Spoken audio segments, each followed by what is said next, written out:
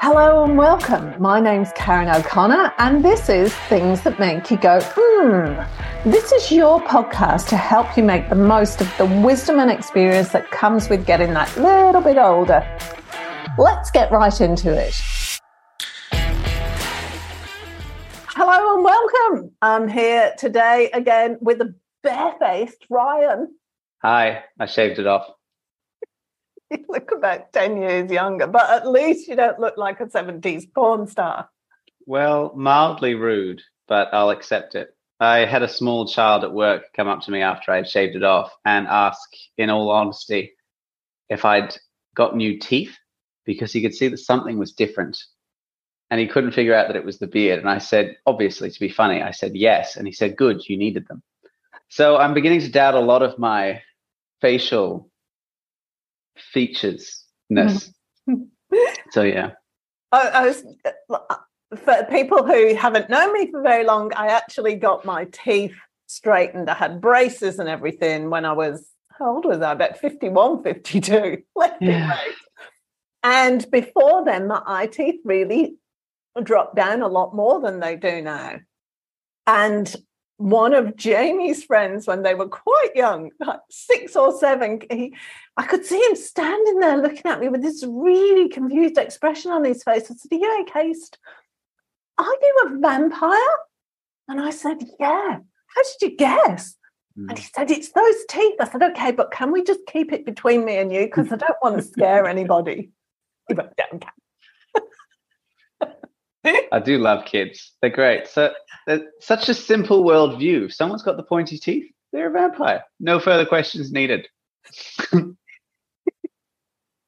I think it's quite fun. I'm reading this book at the moment called Am I Normal by a woman called Sarah Cheney, who it turns out is a professor of the history of medicine, among other things, at University College in London. Very, very clever lady. But I'm kind of not sure what the topic is today. I just know I want to explore this topic of normal because it really, I've read the book once. I'm on my second reading, which is really unusual because I never read nonfiction books twice, but this is really fascinating. And she goes through all aspects. So apparently there was no such thing as normal until 200 years ago. So people may have compared themselves to other people in, say, a fisherman in a Cornwall village. That was an example that she used. Might have compared himself to another fisherman in the same Cornish village or another Cornish village to go, oh, am I doing okay or not? How am I going compared to him? But they would never have used the word normal. And normal actually first came into being. It was actually an astronomer, believe it or not, who plotted the first bell curve. You've probably heard of this. The bell curve. Yep. And then he decided, he got out of astronomy for reasons that I can't remember. And then he decided he measured 2,000 Scottish Army personnel and plotted them all on a graph and said, this is the normal shape of people. That's normal. Then there's so many different topics she covers. It's really fascinating. And then, so we started to have this idea of normal. And then, do you know where the BMI measurement comes from? It actually dates back to 1830 or 50 something. And somebody did a load of measurements. I can't remember who it was, did a load of measurements. And he said he wanted to work out, it was a body mass, but that wasn't what he was doing it for. He worked out that a healthy person, a man, weighed between 50 kilos and 100 kilos. And a healthy woman weighed between 40 kilos and 90 kilos. And they were between these heights. So there was no normal. That was just, this is the range of people. And you'll get more people in the middle on a bell curve and fewer at the ends, Mm-hmm. But there was no measure of obesity or healthiness from it. That came in 1972 when two American guys decided that this whole thing could be used to measure health and when you were healthy. And back in the 70s, a healthy BMI was between, I think, 22 and 30 something, whereas now it's between 18 and a half and 25. So we've actually gone down the scale. But one of the things the original guy said that when he did the original measurements was people get larger as they get older. That is the way it's supposed to go. But if we look at the BMI that they use nowadays, I can see you yawning. Am I boring you, or is this just a wrong day? I legit was not yawning. Please continue. But I'm going to now because you pointed it out and I'm just thinking about yawning. And yeah, the BMI they use nowadays is as you get older, your BMI, your healthy BMI should actually reduce because you don't have the bone and the muscle density to stay in that healthy range. So as you get older, your BMI should actually go down. So I've been trying, now I'm a size 8, maybe a 10 if I'm not doing enough exercise. I'm over my optimum BMI as a size 8 to 10. So I weigh around about 60 kilos, 168 centimeters, and that is overweight. That is above my optimum BMI. So it's really fascinating how, and the thing she looks at is how we've used normal to give society's expectations, and we use it in particular as white middle-class men are the optimum. They are the normal people, regardless. Agreed. Just gonna. Because in all of these studies, that was the only thing that they used. Yeah. White middle-class men, or in the initial one, white middle-class women as well. And then, but as it's gone on, it's been white middle-class men, not Asian, Hispanic, African, American, English, no, white middle-class males. It's interesting, isn't it? I've always hated BMI. I had read myself a few months ago, maybe a year ago, that these are the reasons that BMI is just terrible. Because I've always, since I've reached my, adult body, I've always been over the optimum BMI, regardless of what weight I am. Even when I was at my lowest weight, Really? I'm still over. Yeah. Shocking, isn't it? Because I'm, at rest, at my normal kind of weight. I'm quite healthy. I'm pretty slim. I think it's muscle mass because I naturally wear quite a lot of muscle on my shoulders. But, I weigh generally around 71, 72 at a healthy kind of body. But for instance, one of the guys that I'm working with now, he's of Kenyan descent. He's actually a Kiwi, but he's of Kenyan descent. But he's a solid 6'2", and he weighs about the same that I do because he's just skin and bone, basically. And it's just, when you compare two people of vastly different body weights, like we're not even getting into gender differences here, but like how can a single scale, it's not even 3-dimensional, which gets me, but how can a single scale be representative of that kind of stuff? No wonder it's terrible.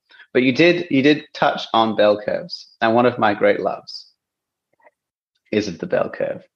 Ladies and gentlemen, the bell curve is just the epitome of modern biostatistics. And we love biostatistics in this house. I love it. I will bring the bell curve out for literally anything. Sometimes Joe will be like, I wonder why this happens more than this. And I'll be like, Joe, it's bell curves. And I'll tell you why. We love bell curves. That's different because you're using bell curves as they were intended, which is a statistical measurement or a statistical guideline, not used to define normal. No. Normal's a fun one because I personally never looked up the definition of normal or when it came into being. But my guess would have been that as the population grew, and as we're surrounded by people that we don't know, we can't ourselves have a track of the people around us to determine whether or not they are comparable to us. It's like you were saying about the fishermen. You know, if we live in a big city, most people don't know their neighbors very well, let alone their co-workers, let alone the people who live around them, who shop in the same shops as them. Whereas if you live in a little Cornish village, population 123, you will know everyone. So you don't need a definition of normal, because there's no normal. Once you know everyone, you realize there's no such thing as normal. Like, you can say, well, I reckon the average weight is this, but that's very different to saying the normal weight. Even statistics says that.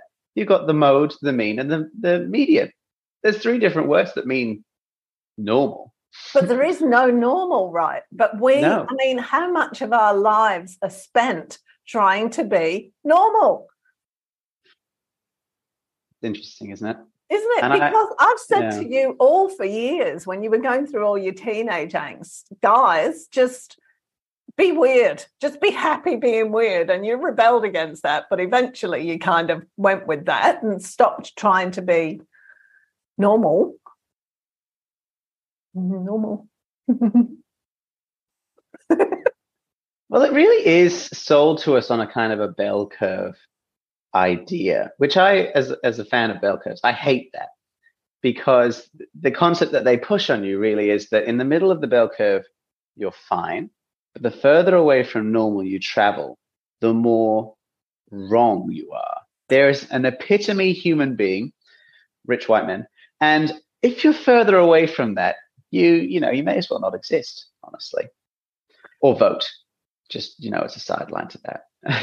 Yeah, that's true. I hadn't even thought of that. I was going to say, in the early 50s, I think it was an insurance company or somebody, did a load of statistical measurements of people. So body measurements, height, weight, all the different things.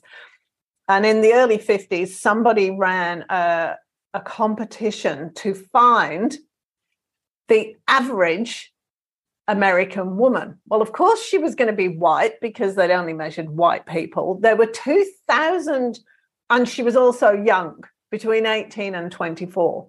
And there were 2,000 women who sent in their measurements, and not one of them was actually average on everything.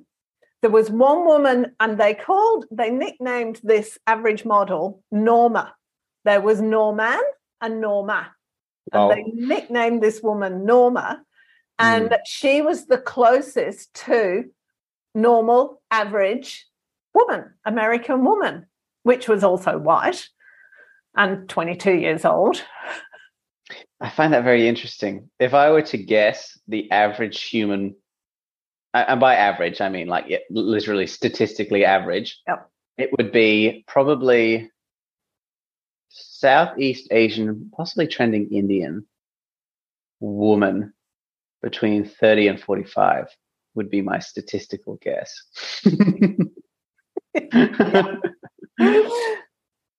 But yeah, that's so, isn't it? Yeah. It's just that book is mind blowing, because it's making me reassess everything. Even down to shoe sizes. Like the author, she has big feet for a woman. She's a British size 9, which is, I think, a 10 or 11 in Australia. And she struggles to find shoes. Why? Apparently, the average shoe size, she's English, the average shoe size in the UK has increased by 2 shoe sizes in the last 50 years. But the shoe shops are still stocking the smaller sizes. They haven't actually increased the size range that they do. We're a bit different. As Australians, we tend to be taller and have bigger feet.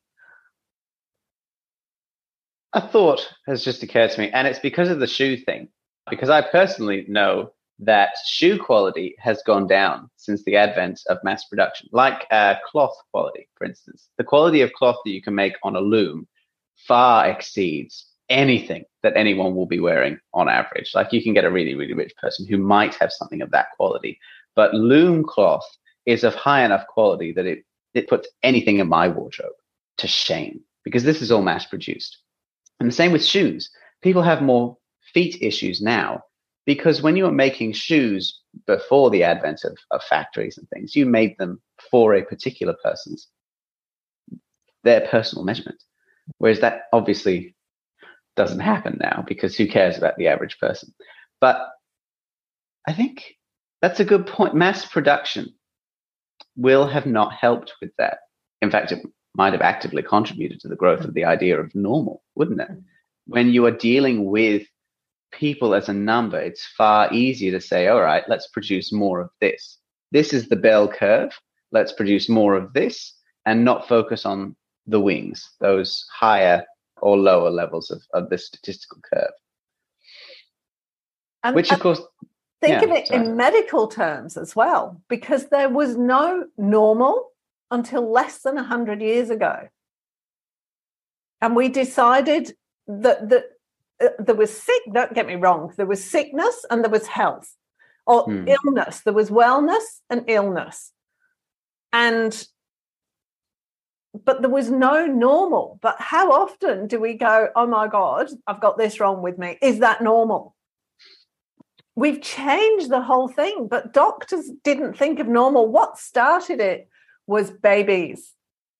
They started measuring babies and they started labeling it as normal and not normal. I don't know about the measurement of babies. I think I've read that, for instance, royal babies have been weighed and measured for quite a long time. Measuring the population, I know for a fact that people like humans, we're hardwired to seek answers to things. It's one of the reasons we're so successful as a species.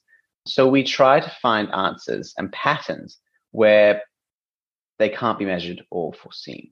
The very commonly used option in psychology is astrology.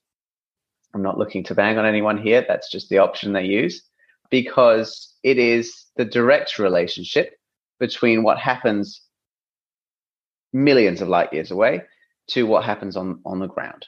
There is no logical consistency between those two ideals, but we use it to determine patterns of personality, of fate, of things like that. We search for direct connections between things. And so when you do start measuring people, which would happen as the quality of life increases and you want to know, you apply what happens first to royal babies, to the entire population. Then we think, is there a connection between the size of the baby and their success physically as a human being? And then we think, a taller person is going to naturally be stronger, faster, able to reach high shelves. We want that, obviously. It reminds me of phrenology. You know phrenology? Mm-hmm. Yeah, for the benefit of the audience, phrenology is the measurement of the bumps of the skull and the angles of the face in order to determine your personality. The end result of which... And your aptitude to being a criminal. Yes. Your propensity. Mm-hmm. One of the things that they did at the Geelong jail was when they hanged people, they would make a death mask, which is a plaster cast of the head, and then they would use that to take the average measurements of people who committed various crimes and determine whether or not you could see from someone's face whether or not they were going to be more likely to commit a certain crime. I'm sure you can see the issues with this from a human rights perspective, which is obviously why it never really took off.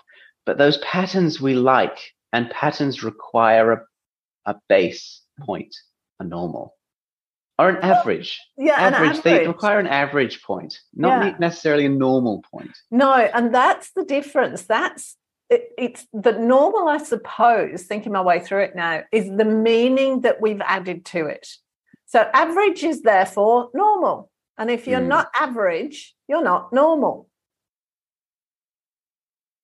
And there's a whole raft of meaning that comes with normal. Well, there's a whole raft of meaning for me that comes with average. I absolutely do not want to be average ever or normal. Fair. Few things going on for me there. I don't know if you remember, about 5, maybe 6 years ago, I put a post up on social media pointing out that I like to move houses every 2 or 3 years. But I like the change of energy. It gives me, I'm doing something new. I get to throw a load of things out and buy a load of new things and all the rest of that kind of thing.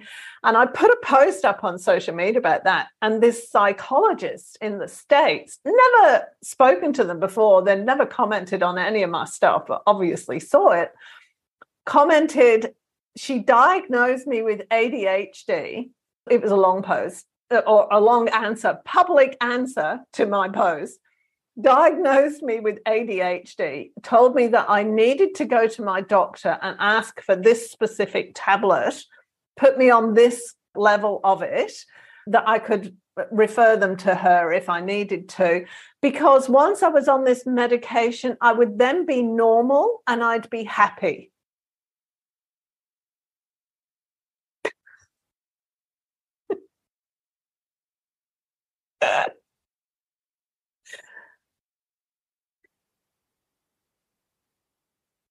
There's a lot to unpack there.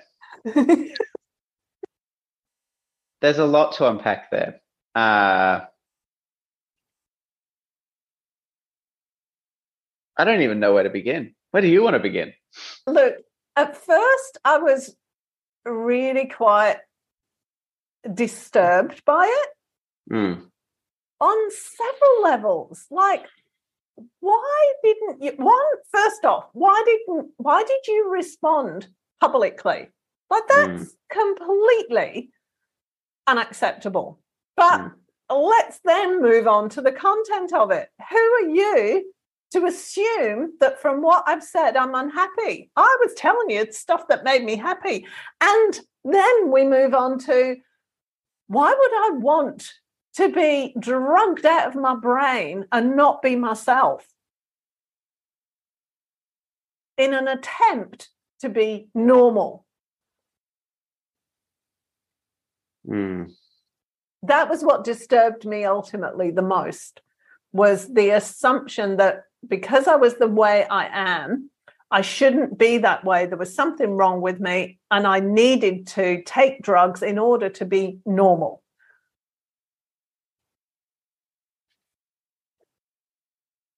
You're going to have another take on it. What is it?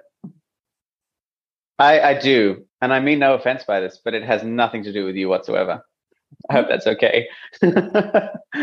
It's because I know quite a few people who have what I will term abnormal psychology.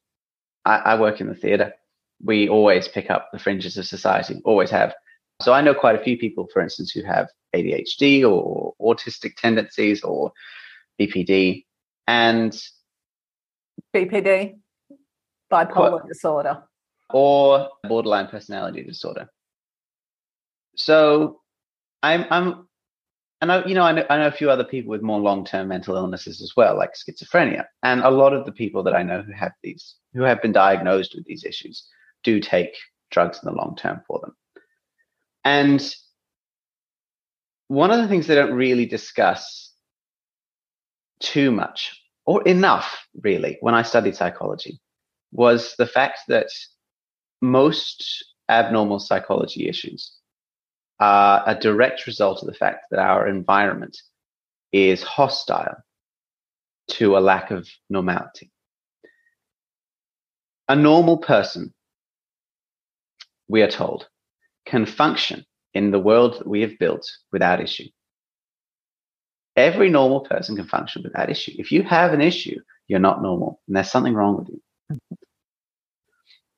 I don't personally believe that a person with ADHD or autism or BPD has anything wrong with them. They're just in the wrong environment. There's a kids' book series called, I've got it on my shelf, it's called Percy Jackson, right? It's like an American Harry Potter, I suppose. One of the things that it deals with is that it's the descendants of the ancient Greek heroes, right? That's the idea. And they all have ADHD, which is the reason being that the author wanted to comfort his son, I believe, who had ADHD and felt that he was abnormal. And the reason the book says that people have ADHD is because they were born to be in battle. ADHD allows you to react to things much faster, change environments a lot, go back to a world in which your environment is constantly changing, in which you're dealing with new people, new situations all the time. I don't think there's anything wrong with that. I think that if you wanted to fit in to a world that is hostile to that psychology, you might have to take drugs in order to stop feeling that the world is hostile to you. It's like the rat test, not the COVID rat test. They did a test on drugs on rats. It's long term. We're talking about 30 years. And one of the big parts of it was that they would give rats 2 water bottles, one with heroin and one with water. Right. One of the things that they found very, very early on is, of course, the rats loved the heroin water and would drink it constantly until they died. And then one of them said, hang on, we're only testing this on rats in isolation in a boring cage. So they put the rats, firstly, with other rats, which decreased the amount of heroin use. And then they put them in a rat cage that they playfully dubbed Rat Heaven, which was filled with colorful slides and balls and bells and whistles and other rats to play with and make babies with and all sorts of things. And the use of the heroin water decreased to almost nothing. Now, it's a case study, of course, in the abuse of recreational drugs. But I think that it applies a lot to the use of drugs on abnormal psychology at all. Abnormal psychology is just psychology that doesn't fit happily into the world that we've constructed, which, let's be honest, has a lot of problems with it. Like, take school. You stick a bunch of kids into an indoor room for hours at a time and try to squeeze knowledge into their brains. And no wonder so many of them are diagnosed with ADHD and autism and things like that, because, I mean, maybe, sure, they do fit the diagnoses for those things. But isn't that a hostile environment to any human being? Isn't that a ridiculous thing to do to people? In a lot of parts of the world 300 years ago, that would be considered torture. And that word keeps coming up, abnormal. And one of the points she makes in the book is that we use the word normal to make people comply. Yeah, we do. That's the abnormal psychology thing. Yeah. She was saying that when psychologists start trying to define a particular personality type or personality disorder, they start finding it everywhere, including in themselves. It's confirmation bias. Happens all the time. It's what we were saying. People look for patterns. You look for those things. It's one of the things they warn you about in first year psychology. They're like, we're going to be learning all about this. You don't have them. If you think you do have them, by the end of this year, then go and see a medical professional. But you will look for patterns and you will find them. In which case, quite obviously there are some people who are sick mentally and physically, but is there a normal? What we were told, again, in psych, is that a person's diagnosable with abnormal psychology if they cannot function, you're going to hate this, if they cannot function normally. That was legit what we were told. Yeah. If you can't function normally in your job, in your home life, when you go out to the shops, then you have a psychological issue. But what's normal? Well, that's it, isn't it? What is normal for me and how my day looks and the way I think is not normal for your dad. It's not normal for my next door neighbour. It's not normal for anybody else. But it works for me. And I think a lot of the time, particularly with that definition, now that I think about it, the definition that we all individually come up with is make the fewest issues for everyone else.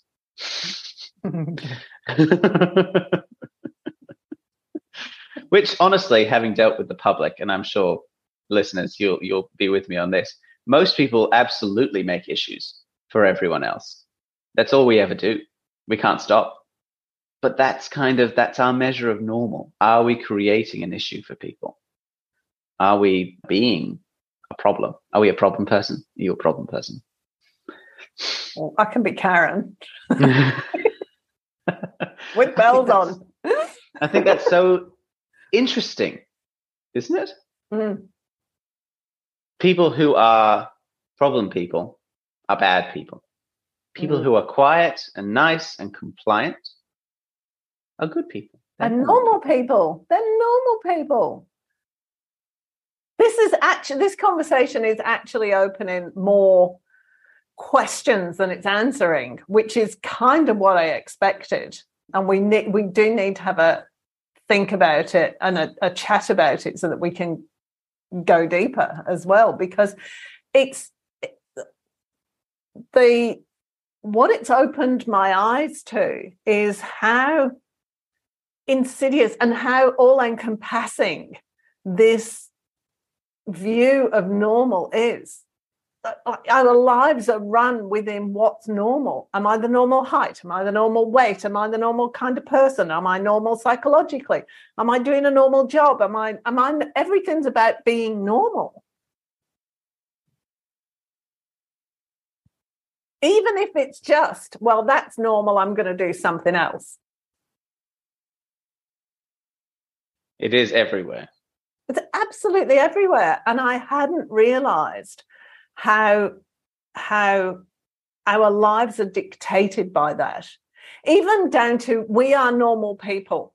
We are white, middle class, Australians, British, American, whatever. We are white, we're normal, and we've not got the experience beyond that, because there's no other. We're starting to move towards a different normal. But even in dress sizes, it's shoe sizes, there's a difference. Hair. It's interesting, isn't it? I think what we were talking about the gender conversation, how much of those social changes that are happening are a reaction to the concept of normal. If you fit people into a mold, and the more people you try to squeeze in there, the more people will be left out of the mold, especially as the population grows, until they will try to change the definition of normal. I think that's very interesting. Thanks so much for that. No, you're very welcome. Thank you. We'll have to pick this back up in a later session. Definitely will. There's just so much to unpack in this topic. All right. Thank you. See you later, everyone. If you enjoyed this episode, be sure to subscribe so you're notified when a new episode is posted, and rate and review this podcast and share it with your friends, please. Thanks so much for listening, and I hope you're leaving with some great ideas that can make a difference in your everyday life. Until next time.